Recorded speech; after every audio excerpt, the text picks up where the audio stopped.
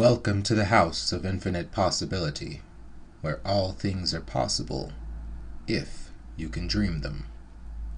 I have never given much thought to the idea of death. To me, it was just a thing that happens to the organic and inorganic in a philosophical sense. People are born, then they die and break down. Buildings are erected, and with time, they become derelict and break down. Such is the way of life in all its meanings. I was someone who was so sure of the finality of things that I never pondered the question, what if? Until the day I was beheaded. I should back up a bit. My name is Finn Fletcher. I was 43 years old. I was a political science major at Harvard. I was also a thrill junkie who loved to do everything from roller coasters to skydiving. You name it and think it sounds scary, I was into it. I jumped off cliffs in South America, gone swimming with sharks, and even tried to play that little game with the knives and the fingers. Surprise, surprise, that last one didn't work out so well for me. I lost a finger. Not even an important one, just a finger.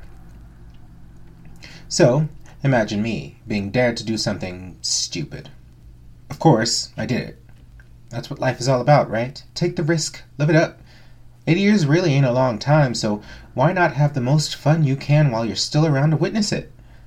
Let me tell you, I was cruising for a hurtin' with that mindset. My buddy Joyles and me. His name was really Doyle, but he was always so perky that me and the friends nicknamed him Joyles. Anyway, we went to an amusement park together, and I was having a blast. So, when Joyles challenged me to make my way through haunted horrors, which is what the theme park decided to call their resident haunted house, I quickly obliged. On its face, that doesn't sound like a terrible decision, but with the context that 3 people had already gone missing from that place, and then the park failed to do anything about it, it sounds a bit more dangerous. Me, being the enthusiastic thrill-seeker that I was, I agreed. So, Joyles waved me off as I stepped foot inside Haunted Horrors. It began like any other haunted house, with random people jumping out from the shadows in poorly made costumes meant to scare. It started off with lights flickering and faux mirrors cracking. Where it became truly scary was when I fell through a hole in the floor and broke my leg. I screamed in the darkness of where I landed, hoping someone would hear me. After quite a few minutes passed and no one arrived, I understood that I was probably on my own. I imagined Joyles waiting for me at the exit and never seeing me step out of Haunted Horrors, and it kind of made me sad. Eventually, I gathered the strength to try and drag myself out of Haunted Horrors. I wasn't sure how long it had been, but it felt like long enough. I saw the red light of the emergency exit door, and I'm sure I was only feet from it when I heard footsteps behind me. They were heavy, almost like the sound of work boots hitting the concrete. In my everyday life, that was a welcome sound.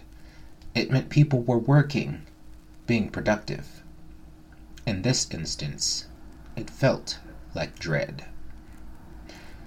The footsteps got closer and closer and closer. They circled around me for a bit. The heavy footfalls radiated around my ears until eventually they stopped. Naively, I thought that maybe they'd given up pursuit of me, but then I heard them call out to someone.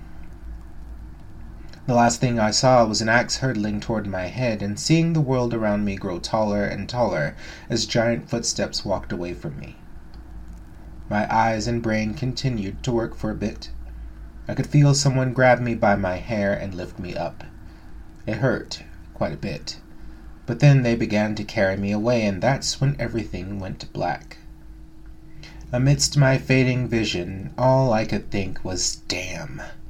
This is it. This is how it ends. I remember wondering if there was anything I could have done differently, and duh, of course there was. I could have chosen to not be such a thrill junkie. I could have been a bit more reserved. I could have been nicer to Joyles. I could have confessed to Joyles. None of that mattered then. I was done for. You might be wondering how I'm telling you this story right now if I was beheaded and died at the hands of some mysterious killer. Well, that's where this story gets a bit strange. After being beheaded, there's a bit of gap in my memory. I don't know what happened, but the next thing I remember is darkness. Though I can't remember the feeling of being surrounded by water, my limbs floated, but for some reason I was constricted. Life for me remained that way for quite some time. I couldn't tell you whether it was 1 day or 1 year, but eventually, a light hit my eyes and my limbs became uncontrollable.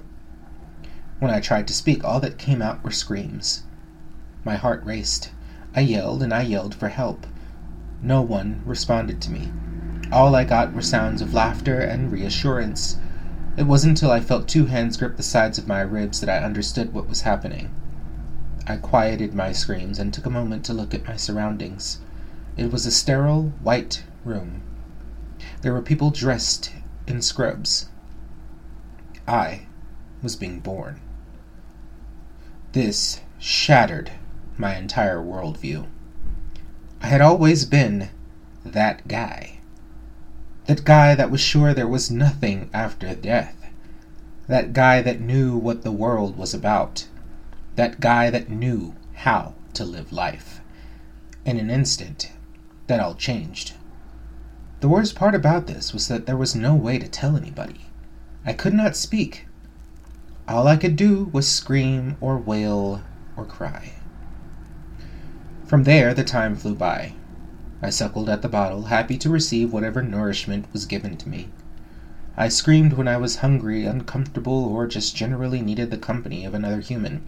These parents of mine didn't seem to have it all together. Sometimes I would wail for just minutes, other times hours. Sometimes they would respond, sometimes they wouldn't. Listen, I won't bore you with the details, but eventually I began to grow.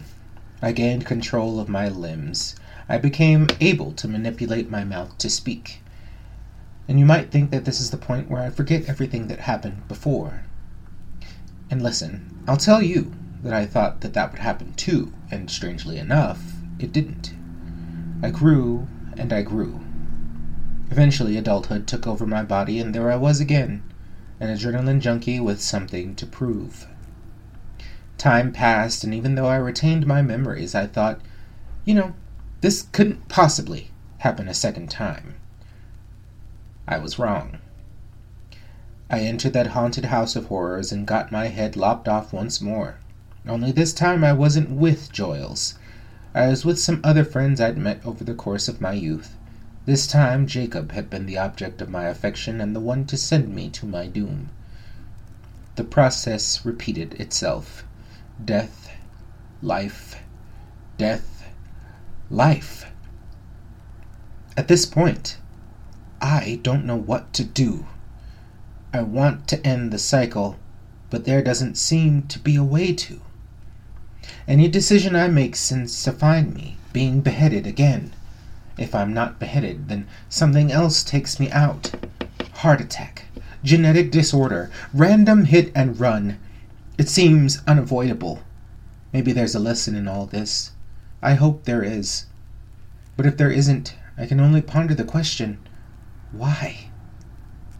Why me? I'll keep searching the infinite for the answers. I doubt I'll find them, but it's nice to hope. This death and birth cycle is wearing me out.